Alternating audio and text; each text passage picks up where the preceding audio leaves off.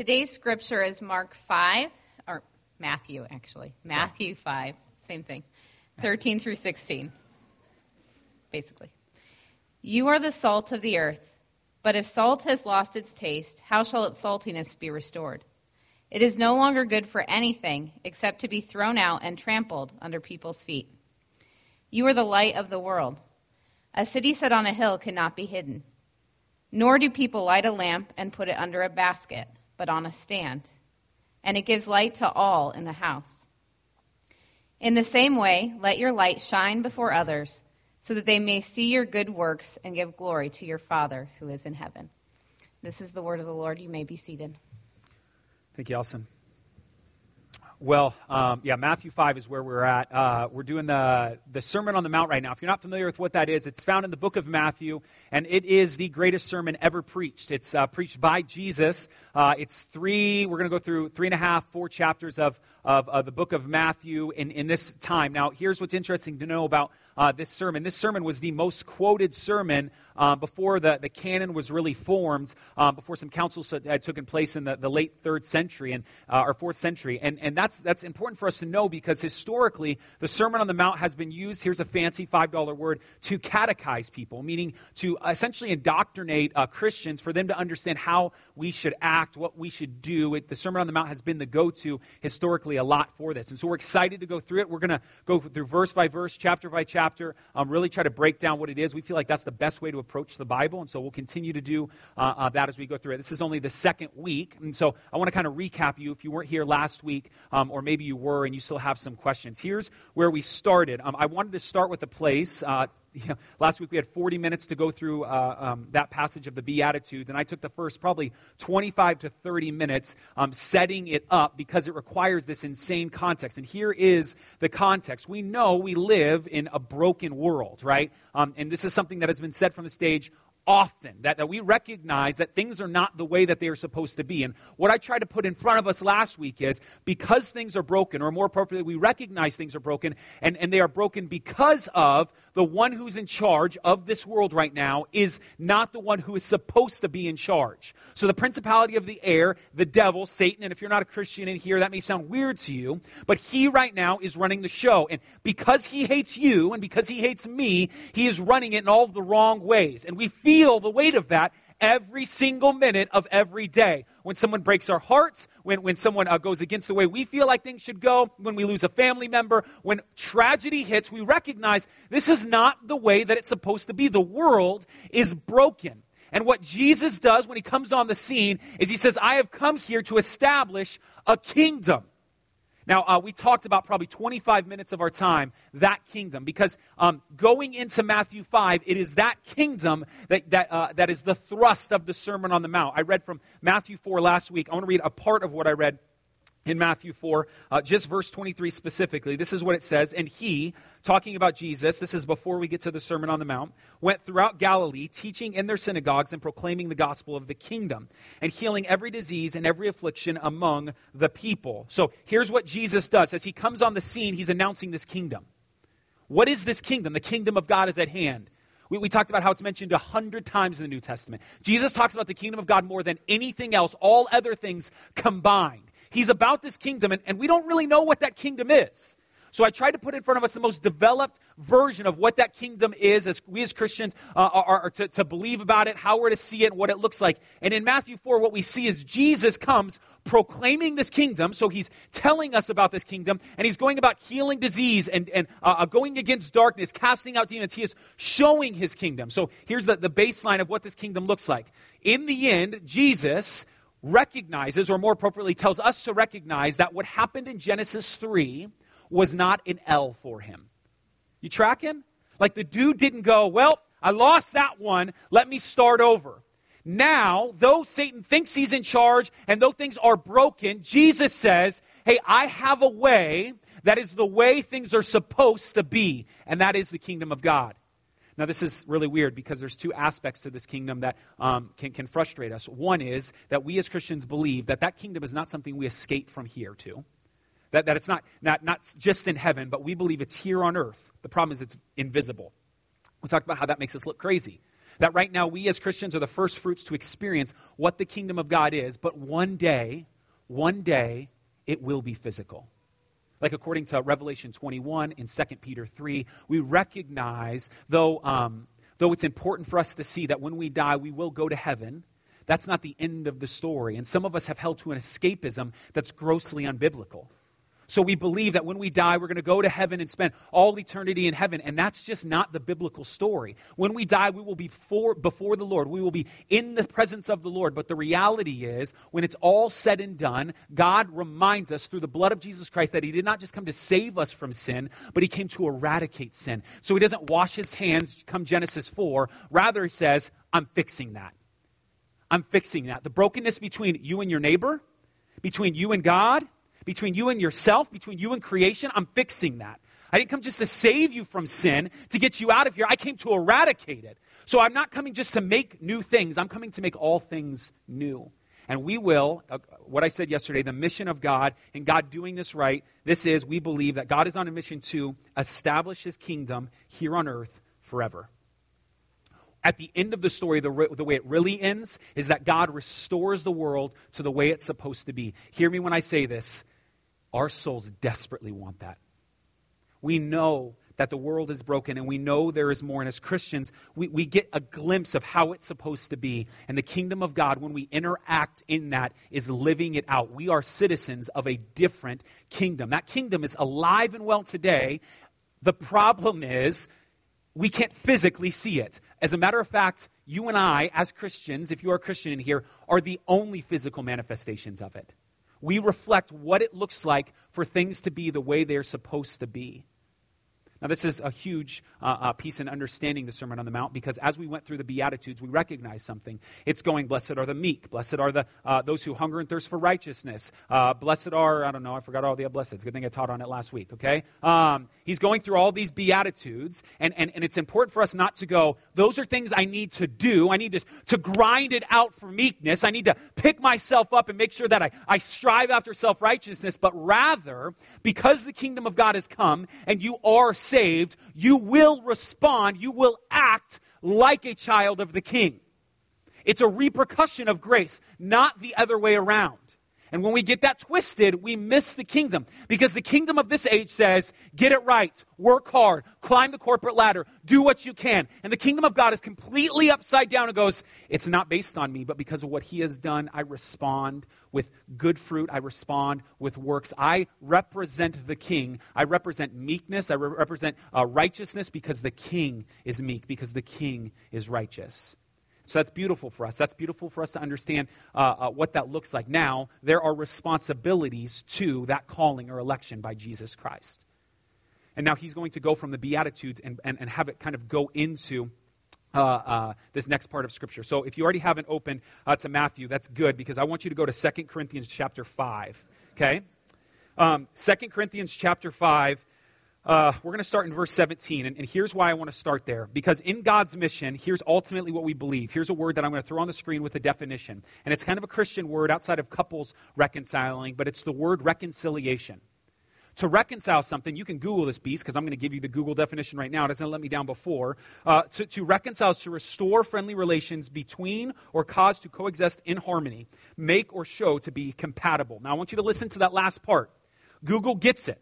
Google understands that you are looking in this world for things that will never satisfy, that are synthetic versions of happiness, that are things that you think you want, but they're going to let you down. You want to know why? You want to know why? Because at the end of the day, you weren't made for those things. You were made for someone, and it's the glory of God. And when you lean into that, you find the hole that has been so long there is now filled. Like, suddenly it makes sense. Suddenly there's joy. Suddenly there's peace that you did not know before. You find yourself reconciled to God. Now, we believe that's exactly what God, through Jesus Christ, is doing. Let me prove it to you. In 2 Corinthians chapter 5, verse 17, it says this. We're going to read all the way through 21. Therefore, if anyone is in Christ, he is a new creation. The old has passed away. Behold, the new has come. Now, this is a throw it on a coffee mug, throw it on a t-shirt verse. I mean, some of you grew up in Awanas memorizing it, but check out what he's doing in this. This is the Apostle Paul writing a letter to the Corinthian church, and what he is saying in his second letter is ultimately, if you find yourself in Jesus Christ, your old man is gone, and now you are a new creation. Now, I need you to hear that. Put your thinking caps on for a second. You are what we believe the world will be. You right now are a new creation in Jesus Christ in the same way we believe he's going to return and restore things to the way they are supposed to be in Jesus Christ. So you are a first fruit of what God is ultimately going to do. Now that's important because that means we right now as citizens of the kingdom reflect ultimately what he's going to do, and that gives us a job, doesn't it? And Paul knows that. So in 2 Corinthians, after he says at the end of 5:17, the old has passed away, behold, the new has come. Verse 18, all this is from God, yes and amen, who through Christ reconciled us to himself and gave us the ministry of reconciliation. Now, this is beautiful because in our redemption communities, you can have an ex-prostitute, an ex-stripper, sitting next to someone who was literally like born on the altar. So we have in our community what God rescues some from prostitution or stripping or alcoholism, and God rescues some from self-legalism, self-righteousness, self-pick-yourself-up by your bootstraps type theology. And here in this moment, two people sit in the room, and one is repenting before the community because she struggles with sleeping with men, and the other is repenting because they watched a PG-13 movie. You understand? And in this community, it's a beautiful display to recognize that no matter how far you are in your righteousness, the gospel centers you. It's never good enough. And no matter how far you think you've gone in your sin, the gospel centers you because you could never go far enough. And here in this moment, anyone, everyone, two things about them if you are a Christian. It doesn't matter where you've come from. God has reconciled you. And it doesn't matter your story. You are a minister of reconciliation. Which is beautiful, right? Because I was born with what is called a booming voice. I didn't, in my mother's womb, try to expand my lungs to the best of my ability. I didn't try to come up with quick-witted remarks and, yeah, this is the type of person I'm going to be. No. I was born with these things. Now, there's moments where, like this last week, I was watching Jungle Book with my family, and we're just watching it, and it's kind of a creepy part with a snake, and I'm like, boom! Right? And I scare them. So there are moments where I can use my gifts for darkness, okay? But I also recognize as a citizen of the kingdom, God has wired me in a certain way. I did not choose to be like this. Now, there are hurts and there are wounds that may have formed me in certain ways, but this voice that I have, I did not will it to happen. Check this out. Man, some of you just get things. Why? Like some of you can get out a computer like nobody's business. Like some of you just have athletic ability. Why? So some of you God has wired in such a way you can look at things like some beautiful mind Russell Crowe stuff and go, yeah, that makes sense. Like you see numbers, you see words. Some of you have compassion and mercy like nobody's business. God has gifted you with those things to put you in areas as ministers of reconciliation. Because hear me, I don't do well in fourth grade classes, right?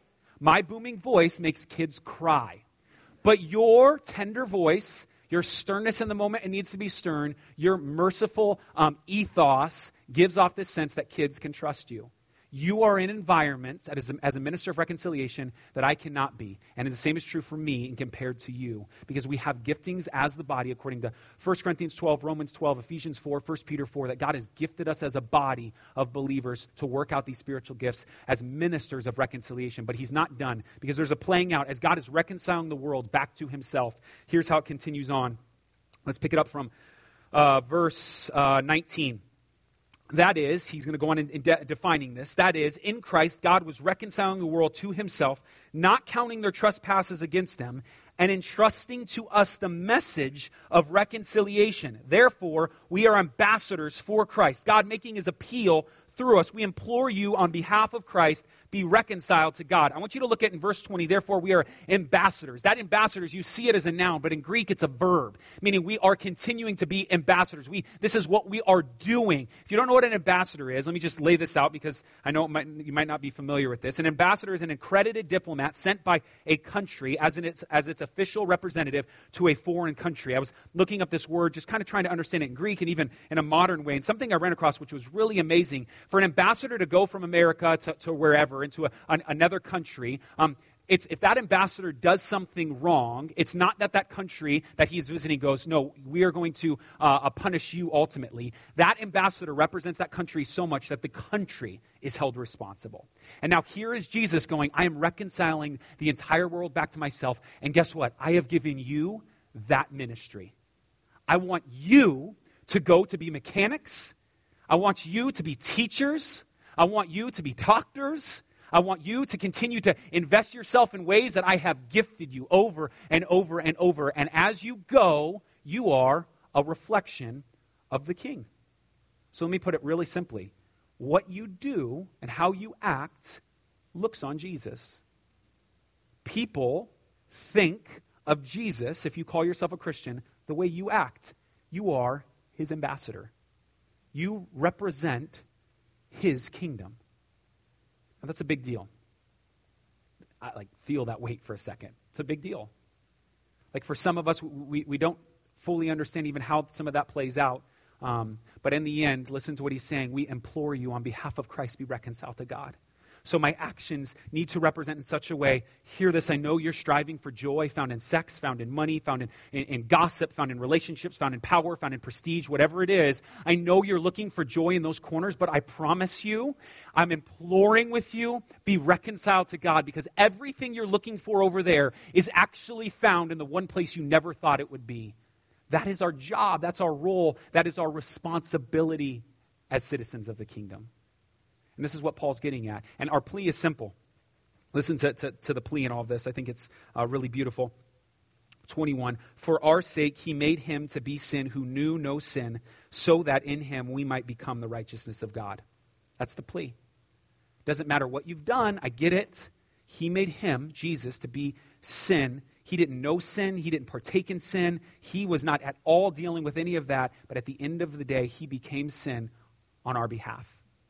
And now we, who don't deserve it, are ministers of reconciliation. We get to spread that message. It's awesome. So let's get into Matthew 5. With that said, to be super transparent and clear, I want you to understand that as we read the Beatitudes, if it is a response to those first, what we did is the first 10 verses, if it is a response to grace, then the best way that I can juxtapose these two together is to go, when we act properly as the Beatitudes, as to who God has made us, who Jesus has made us and formed us into his image in, then we are good ambassadors. Now, when that takes place, I didn't read verses 11 and 12 because verses 11 and 12, I said this last week, are like a hinge into getting into this salt and light passage. Now, this hinge reminds us of something. When we act this way, there are repercussions to living out this way in this age. And this is what it is. Blessed are you when others revile you and persecute you and utter all kinds of evil against you falsely on my accounts. Verse 12, rejoice and be glad, for your reward is great in heaven, for so they persecuted the prophets who were before you. First and foremost, I love that he says, you're not the first one that this is going to happen to. But then we've got to wrestle with what this language of persecution is, right? Because we don't think in America the same way as third world persecution, people being beheaded or whatever it is. And I think what I tried to unearth at the very end of our time last week, and I think why this bleeds into this, is we recognize when we go through the Beatitudes, it is a statement of ethics or morals or values that the kingdom of this age doesn't live by. And there in turn, we will look goofy, man. People will lie about us. People will not like that. So let me just remind you of what we were told in the Beatitudes, that as citizens of the kingdom, we're not to be prideful. Tell me, our culture does not pride itself on being prideful, right? Like no, listen to every single at the end of the post game, man, the whole world was against me. You know what I'm saying? And I just did it. No one believed in me. And I'm sitting there going, no one believed in you, bro. We paid you $50 million to believe. We believed in you, okay? So there's this, right? We're not prideful as citizens of the kingdom. We do not find our comfort in this world that is huge. We do not force our own way. Remember that word meekness means soft strength. We care about rightness. We care about justice. We continue to care about those who don't have justice. We continue to engage in those areas. We have mercy. We are infants in evil. That is the pure in heart. We don't engage with things that are of this world that continue to push towards evil. And we strive for there to be peace. That is what it looks like to be a minister of reconciliation. More appropriate, that's what it looks like to be salt and light. So let's read our passage. Verse 13, Matthew 5. As he goes into this, he's going to give us two analogies, salt and light, okay? Now, if you grew up in church, you probably already know where this is going, how many things these, but I want to point out some presuppositions that you might be bringing to the table. And I just want you to understand, one of the presuppositions that you might be missing is Jesus is going to use salt and light, and he's going to talk about how that is a representation of the Beatitudes, and we are ministers of reconciliation in that way. But if you can, for a moment, understand what he is saying between the lines. He is saying we are salt and light because you live in a world that is flavorless and purposeless and dark. Do you understand? That we are these things because the world around us doesn't have purpose and it's in darkness. So it needs salt and light. Verse 13, you are the salt of the earth. But if salt has lost its taste, how shall its saltiness be restored? It is no longer good for anything except to be thrown out and trampled under people's feet. Here's the first thing I want you to recognize. That word you, that first word you, it is not declaring, hey, you need to be salt and light. I think it's important that you understand as Christians, and if you're not a Christian here, this sounds extremely arrogant, there is no plan B. We are the salt. And if there is no salt out there because of us, then there's no salt, period. We are the salt. It's like, okay, well, yeah, you are some of the salt. You are part of being. No, as Christians, if you're not out there, there is no salt. You are the salt. Okay? Now, like I said, some of you grew up with some crazy ways. I heard a sermon probably 8 years ago on salt, and he gave 13 distinctions of what salt is. And I was like, what? I don't know if Jesus was thinking of all those. One of them was crazy. He's like, with salt, what we do is we throw it on the icy road so cars don't slip or so people don't slip. And I'm thinking, dude, I don't think it snowed once in Jerusalem before. What are you talking about? So we try to and here's what I don't want to lose the forest and the trees and all this. I really think there are two things that Jesus is really getting at, the undergirding of what he's getting at. The first thing is it provides flavor, and the second thing, it stops decay. It preserves. You probably have heard both of those things, but here's what I mean. The first one is we recognize if you were to leave your job or you to leave your neighborhood, would people even really care or notice? Do you make those places better? Do you make those places better? If the first idea of this world is purposeless, is there something within you that drives towards purpose? And the other thing is that preservation piece, right? If you're not aware, obviously they don't have refrigerators or cooling things at that time. So a big way that they would preserve meat, because you can't keep it for long periods of time, is they would throw it in a batch of salt, right? They would cover it in salt because salt will preserve that meat. Now, I think that's important for us to understand because, again, sounding arrogant, our job as Christians is to enter into a world that is broken and is continuing more and more to be broken. Societies left on their own without the gospel of Jesus Christ will slowly, and I know if you're not a Christian here, this sounds, again, super arrogant, but hear me, historically has been proven over and over will continue to go a downward spiral. Let me read a couple quotes just so you're aware. There's a book by a guy named Norman Russell. It's called Lives of Our Desert Fathers. And he quotes in this book some monks in Egypt. And one thing that these monks in Egypt have traditionally found, have always found to be true about Christianity is this. It is clear to all who dwell there in Egypt, that through the Christians, the world is kept in being. And that through them, too, human life is preserved and honored by God. John Del Husse is a professor at Phoenix Seminary, came and talked with about 20 of us in preparing for the Sermon on the Mount. And he had such a great quote that I thought was helpful. This is what he said. History has proven time and time again that societies do not improve, but in fact get worse when Christians are forced to leave. So I need you to understand, it's not coming from an arrogance, but here's the world we live in. You can believe what you believe. I can believe what I believe.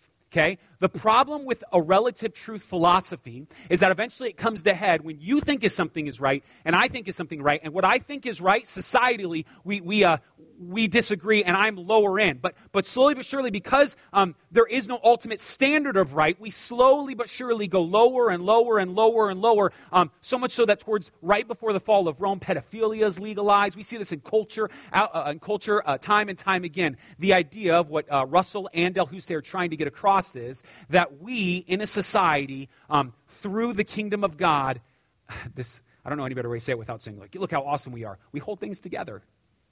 That is our job. That's our job, to help be good for our situations, our jobs, our families, our streets, our neighbors, our classmates. We are to be the good they see. They are to see the reflection of the way that things are supposed to be in us. We're to be salt. Now, there's something I want you to notice in this salt piece, right? Because that first word, you, in English, I've talked about this maybe 100 times up here, right? There's no plural version of you in English, is there? So every time you read the word you think it's talking to you, right? And it's not, okay? Because what he's trying to say is y'all, yous. He's trying to unearth all of you, which is big, right? Because let's go back to the booming voice thing. God has wired me to be where I am, to do what I am, because he has not wired you to do that. And now as Christians, understand this, I don't go to dinner tonight, I don't sit at the table, and I don't have my chicken, I don't have my salad, I don't have my potatoes, and then I say I need some salt, and I pour salt on one section of the plate. That's not how salt works. I take a bite of chicken, bite of potatoes, and I take a spoonful of salt and eat it. Nobody does that. The reality is salt, by its very nature, is meant to be spread out. Salt at its core is meant to be spread out over all that we eat. And hear me, all too often our introspective, be here, all here, not care about the world around us, not care about the injustices of the world. Homie, don't play that when it comes to the kingdom of God. That's not how it works. We are salt meant to be spread out over all facets of our culture, over our societies, over our schools, over and over and over in places again and again and again. That is how salt works. May we be diligent to engage the world around us. Now, there's some of this that I think kind of plays at even my personal heart. This last week on Wednesday, Corbin came in and he said, somebody's crying for help, somebody's crying for help. And before 15 minutes before that, he had come inside and I was sitting on the couch doing something stupid. I don't know. I was watching Netflix or I don't know what I was doing. And he comes in, he says, the people across the street are fighting. They're fighting. And I said, that's fine. It's none of our business. Let it go on, right? It's none of our business, buddy. And so they fight. Well, he comes in 10, 15 minutes later. He says, somebody's calling for help. So I go outside, and Gail is across the street from us, and my other neighbor are running up. She had shot herself in the chest. And exit wound went right through her chest, and there she is at her doorstep. She tried to get out of her house, crying for help, and slowly but surely she's losing her voice because she's gargling blood in her lungs, and she ends up dying on Friday. Now here's what's interesting about this. I don't feel the weight, or I'm not losing sleep over the fact that I didn't engage, but it did make me question for a long time when I found out on Friday she died, because she was whisked away, and then Friday morning she passed away. If I am a citizen of this world, what I deem most important is comfort. Think of how much this world runs from comfort, or runs towards comfort. We have medication for it. We have vacations for it. We have seat warmers for it. We have everything we possibly want, protection in our homes. That's what this world values, is comfort. But that's not what the kingdom of God values. And in that moment, I chose to be a citizen of the kingdom of darkness. I chose comfort over being salt. Instead of going out and saying, man, I need to engage this situation. Our neighbors are fighting. I want to provide them something that otherwise they would not have. Because hear me, there's no one in that neighborhood could give them anything better than I could have given them. What has this world offered them? Listen, personal testimony. This world has but let me down time and time again. It's given me drug addict parents. It's led me into foster care. I've lived in crack houses, homeless in parks. What has this world given me? Nothing. It's offered me nothing.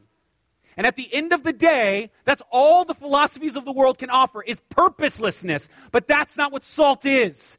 It provides flavor, it provides preservation, and in that moment, I have a message they need to hear. I implore you on behalf of Christ, be reconciled to God. And maybe for a moment, you don't want to be that guy. I get it. Like when someone comes up to you and they're like, hey, great job today. And you're like, all glory to Jesus Christ, man. I get that you don't want to be that dude. But the recognition of the fact that at the end of the day, you are in that place to bring glory to God, to be a minister of reconciliation, at least needs to be on our mind.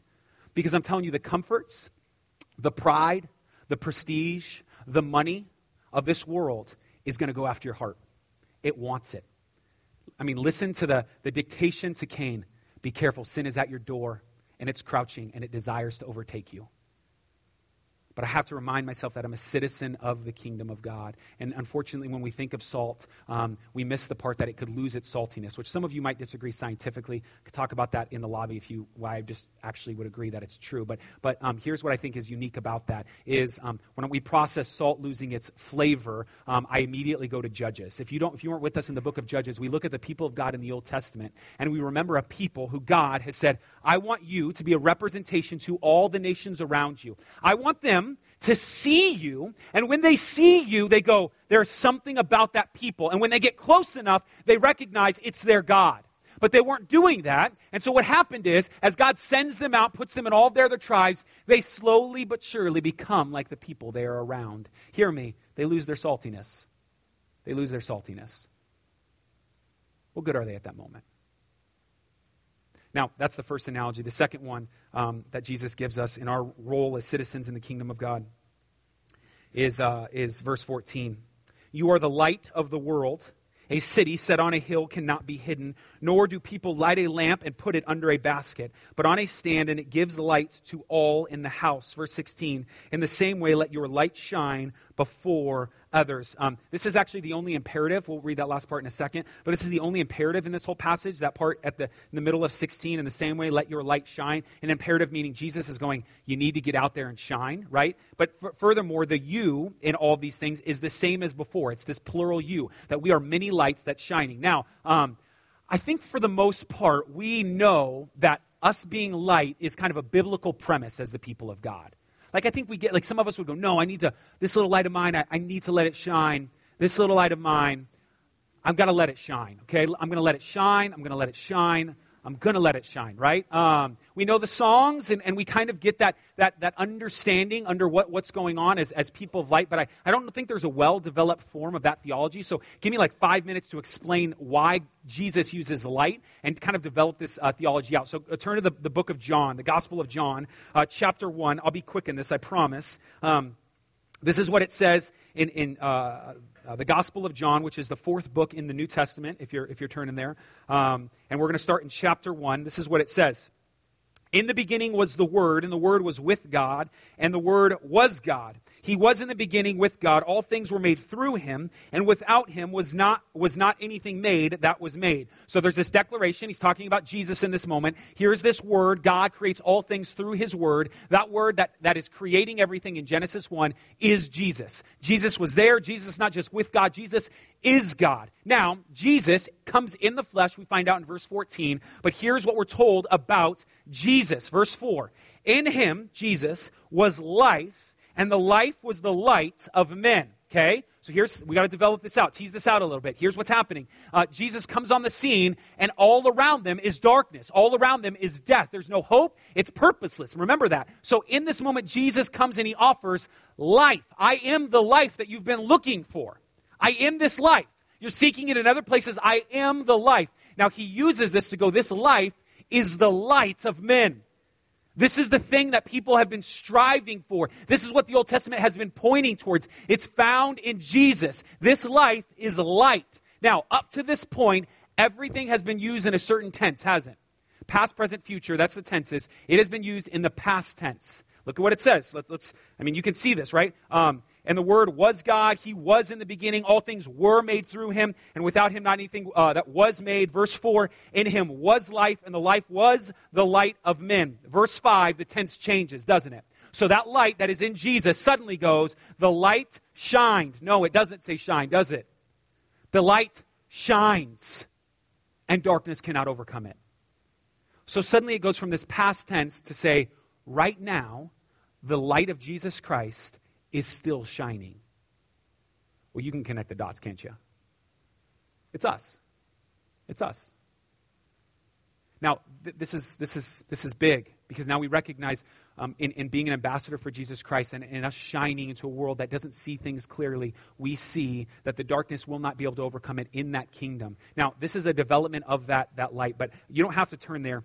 In Philippians 2, 14 through 15, I want to go there for a second. You can turn there if you want to, but I'm going to read this. But here's what I want us to understand about being light. Now he's going to say, let's take that light, that you are the light.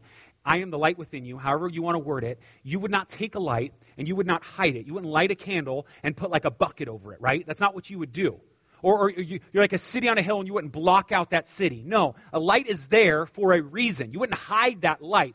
And I think a lot of us have grown up thinking that means like cowering away from people. Like, I'm afraid to go talk to Gail before she shot herself. Like, man, what if I go there and I tell her, she needs Jesus, and like she just thinks I'm crazy. And I think that's how we've thought of hiding. And maybe that's true, but I don't know if it's all of the truth. Because here's the reality. I know from Facebook, some of you have no problem, quote unquote, letting your light shine about Jesus. And that one post you put about Jesus, I'm like, nauseated by the fact that the other 99 posts you have put, I'm sitting there thinking, dear God, please don't let anyone know they go to this church. Do you understand? So it's not that you're hiding this light because of cowardness. You're hiding this light because you're not being the light. That, like, if you were to act as children of the light, you would be doing these things and not this, okay, I'm this. Oh, and Jesus is so good. Hashtag Redemption Peoria. Good Lord, please take that off.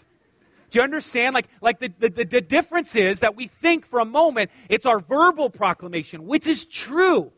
But if our life doesn't reflect it, what are we? We're hiding this light. We're dimming it down. We're making Jesus look bad. And as funny as it is, man, it's killing us. It's just killing us. We don't look anything different from the world. We look like the Canaanites in Judges. May God have mercy on us. Now, he's not done. I think there's a tangible nature to this in Philippians 2, 14 and 15. Because I want us to be very pragmatic when we think of what it means to be light. Because some of us, maybe that does mean like you're at GCU, jump on the table and you go, I want to tell everyone about Jesus. Or maybe you're at work and you send out a memo that why everyone needs Jesus, and you go through the 4 pillars and whatever it is. But at the end of the day, I think there's more to this, and there's a pragmatic side of us being light. And just one aspect of a million other aspects that we can be light is found in Philippians 2, 14 and 15. Do all things without grumbling or disputing, that you may be blameless and innocent, children of God without blemish, in the midst of a crooked and twisted generation, among whom you shine as lights in the world. Let's work this backwards. We shine as lights in this world amidst a crooked and twisted generation. We do this because we are innocent children of God. Now hear me when I say this. The only way this takes place is verse 14 in Paul's mind in Philippians here. Look what he says. Do all things without grumbling or disputing. That. So you want to be in a twisted and corrupt generation. You want to shine as a light. Paul's very simple layout here, and I would read Philippians 2 as a whole so you can see this, is to go stop complaining. Stop bickering. Stop whining. The world does that. Our hope isn't in our jobs. Our hope isn't in our children. Those are terrible gods. Stop. You don't live for this kingdom. Do your job well. Care about it. Not every time your boss walks out of the room, you whine about him. Stop so that you can be a light amongst a twisted and corrupt generation. That's one part. This is why Jesus has called us to respond to grace in the way that he has. That we would be good reflections of him. And there are hundreds in the New Testament, literally hundreds of tangible ways that he has given us to do this. Ways that we can respond to grace properly. Now, I want to read a quote to you from John Stott. I don't have it on the screen. Some of that is intentional. Some of that is because I didn't get it to Josh in time. But John Stott was a pastor in England, long dead now. He is very influential for the Redemption leadership team as a whole. Matter of fact, we use the guy who replaced him, Chris Wright's book, The Mission of God's People, to be a part of our leadership training. We feel like it's a good resource. And John Stott has a great quote, and so it's not on the screen. You're just going to have to listen. It's kind of long, but if you would just listen to it, I think you can hear the beauty of what Jesus is getting at with this salt and light language, okay? Here's the beauty of this. Our Christian habit is to beguile the world's standards with an air of rather self-righteous dismay. We criticize its violence, dishonesty, immorality, disregard for human life, and materialistic greed. The world is going down the drain, we say with a shrug. But whose fault is it? Who is to blame? Let me put it to you like this. If the house is dark when nightfall comes, there is no sense in blaming the house. That is what happens when the sun goes down. The question to ask is, where is the light? Similarly, if meat goes bad and becomes inedible, there is no sense in blaming the meat. That's what happens when bacteria is left alone to breed. The question to ask is, where is the salt? Just so, if society deteriorates and its standards decline until it becomes like a dark night or a stinking fish, there is no sense in blaming society. That is what happens when fallen men and women are left to themselves and human selfishness is unchecked. The question to ask is, where's the church? Why are the salt and light of Jesus Christ not permeating and changing our society? And at the end of the day, if we would play this out right, we would see that so that they may see your good works and give glory to your Father who's in heaven. Unfortunately, America, let's get political for a second, has taken the language of salt and light, hasn't it? We are the light of the world. No, hear me. Give it 200 years. Well, I want it to go longer than that. I really like America. Let's say 500 years. The point is, we use this language, and America doesn't have, and I know this goes without saying, but Donald don't have, Hillary don't have, and nobody have the answers like Jesus has the answers. And when we live this out, they will see our good works, and they will give glory to God. And hear me, when they give glory to God, they are made complete again. They know what it's like to be fully human. They have found the way it is supposed to be. It is for their own good that we are salt and light. Let's stop blaming the house. Let's stop blaming the meat. It's our job. It's our job. So this is where I'll finish.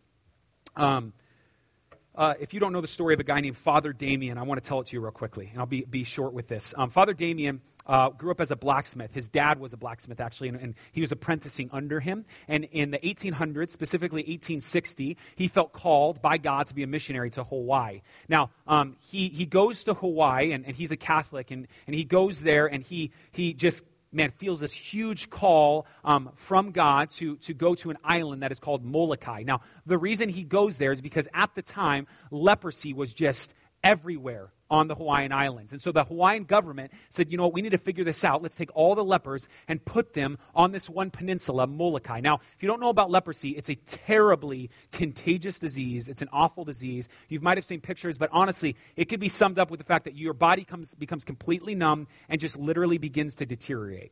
Like you would shut a door and you wouldn't even know you close it hard and your hand literally just falls off. Like it becomes weak, bacteria eats you away, and it's extremely contagious. And so they isolate all of these men and women with leprosy to this island. This is a journal entry that Father Damien says on November 25th, 1873. At that time, this is when he feels called to go to the island, the development of the illness was horrible and the number of deaths quite considerable. The miserable condition of the lepers was so terrible that the colony well deserved the name given to it, a living cemetery. So he sees this, and now he feels called to go there. And as a blacksmith, he goes there. He knows how to work with his hands. There's a church that's kind of run down. He helps build that church up. He makes another church. He builds himself a home. And slowly but surely, he begins to preach to the lepers. But here's what he does. He does not offer self-righteous swag because he's better than them. He doesn't come on the island and go, all right, I've got it, you need it, I'm better, you're worse, I'm the master, you're the student. Listen to the language that he gravitates towards in his journals. Listen to this. As for me, I make myself a leper with the lepers to gain all for Christ. Because of this, when I preach, I normally say, we lepers. When I go into a hut, I always begin by offering to hear their confession. Those who refuse this spiritual help are not deprived of corporate assistance, which is given to all without distinction. He goes in there and he goes, man, there's a lot of cussing in that bar. I'm not going in there. Like how many drunks did Jesus rub elbows with, man? How many prostitutes he conversed with? Brother Damien is living this out to go, no, I am entering in the darkness. Salt is not left to be by itself. Light is not meant to be hidden. I am entering into the darkness. One of his final appeals, he doesn't just engage from an ethereal sense that he is leprous. He eventually gets to the disease. This is what he says. You can see for yourself, he sends pictures to his brother, so you can look up what he ended up looking like. You can see for yourself in the portraits that the destruction of the illness has caused, what the destruction of the illness has caused to my whole body. That is at least a small light of hope. There is at least a small light of hope which could restore me, if not a miracle, but I do not want to tempt the Lord. As I am persuaded that the will of the Lord is that I die in the same way and in the same sickness as my afflicted sheep. Man, let's go full circle with this beast. That's Jesus. Like Jesus gets off the couch, puts the freaking computer away, and engages Gail. That's what Jesus does. He didn't come for comfort. He didn't come for prestige. He didn't come for those things. He entered into the darkness. Imagine how many cuss words he heard, how many coarse jokes he listened to. Imagine how much drunkenness he was around. Imagine all the sexual intimacy that he saw within the culture that he had to engage and say, go and sin no more, but I don't cast this first stone because I forgive you of that sin. He is doing truth. He is doing grace all at once, and it's beautiful. But it requires him to leave his place of eternal comfort to enter into our brokenness. And he has called us to do the same. He's called us to do the same. May that be true of us. My man Charles Spurgeon, to finish it out, says every Christian is either a missionary or an imposter. Let's pray.